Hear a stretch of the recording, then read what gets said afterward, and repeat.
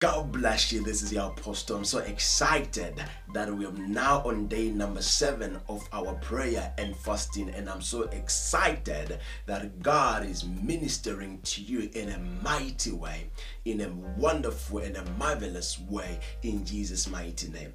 I'm so excited that your spiritual life, it is being restored. I'm so excited that your natural life, your parental life, your family life, your business life, it is being restored in the mighty name of Jesus. We are now on day number 3 regarding our families, praying for our families. We've prayed for the Institute of Marriage. We've prayed for parents. Now we are praying for our children. This is so important. Even God in flesh, in Jesus Christ, in the book of Matthew 18 verse number 10, he says we are supposed to take care of the little ones. We are supposed to take care of the children. We are supposed to look after them. Why? Because number one, they are close to God, or they are closest to God, and their angel stands in the presence of God. The quickest way for you to get blessed, it is to look after the little ones, to look after children. And today we need to present our children back to Jehovah God.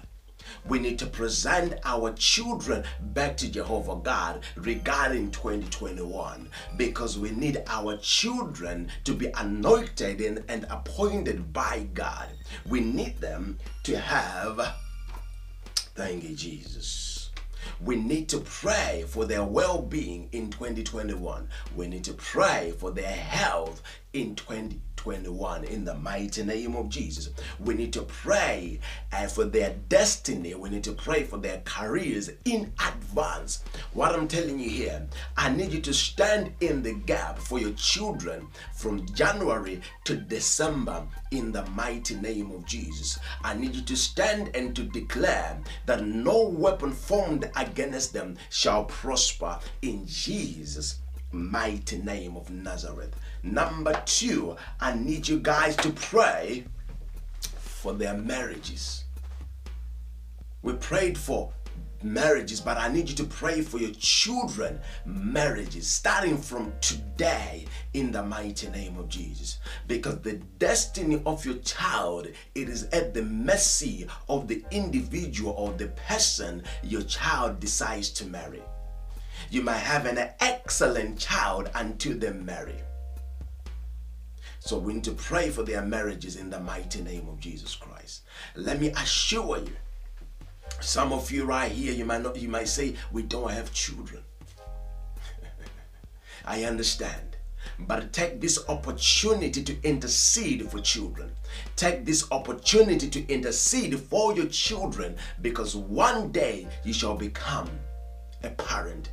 And I also need you guys to pray that most of the children out there, they're going through grief, they're going through depression, they're going through things like stress, they're going through things like peer pressure. We need to pray for the energy for the Holy Ghost to strengthen them, for the Holy Ghost to give them courage, for the Spirit of the living God to give them confidence, so that they can stand and proclaim who they are in Christ Jesus. Saints of God, I cannot thank you anymore.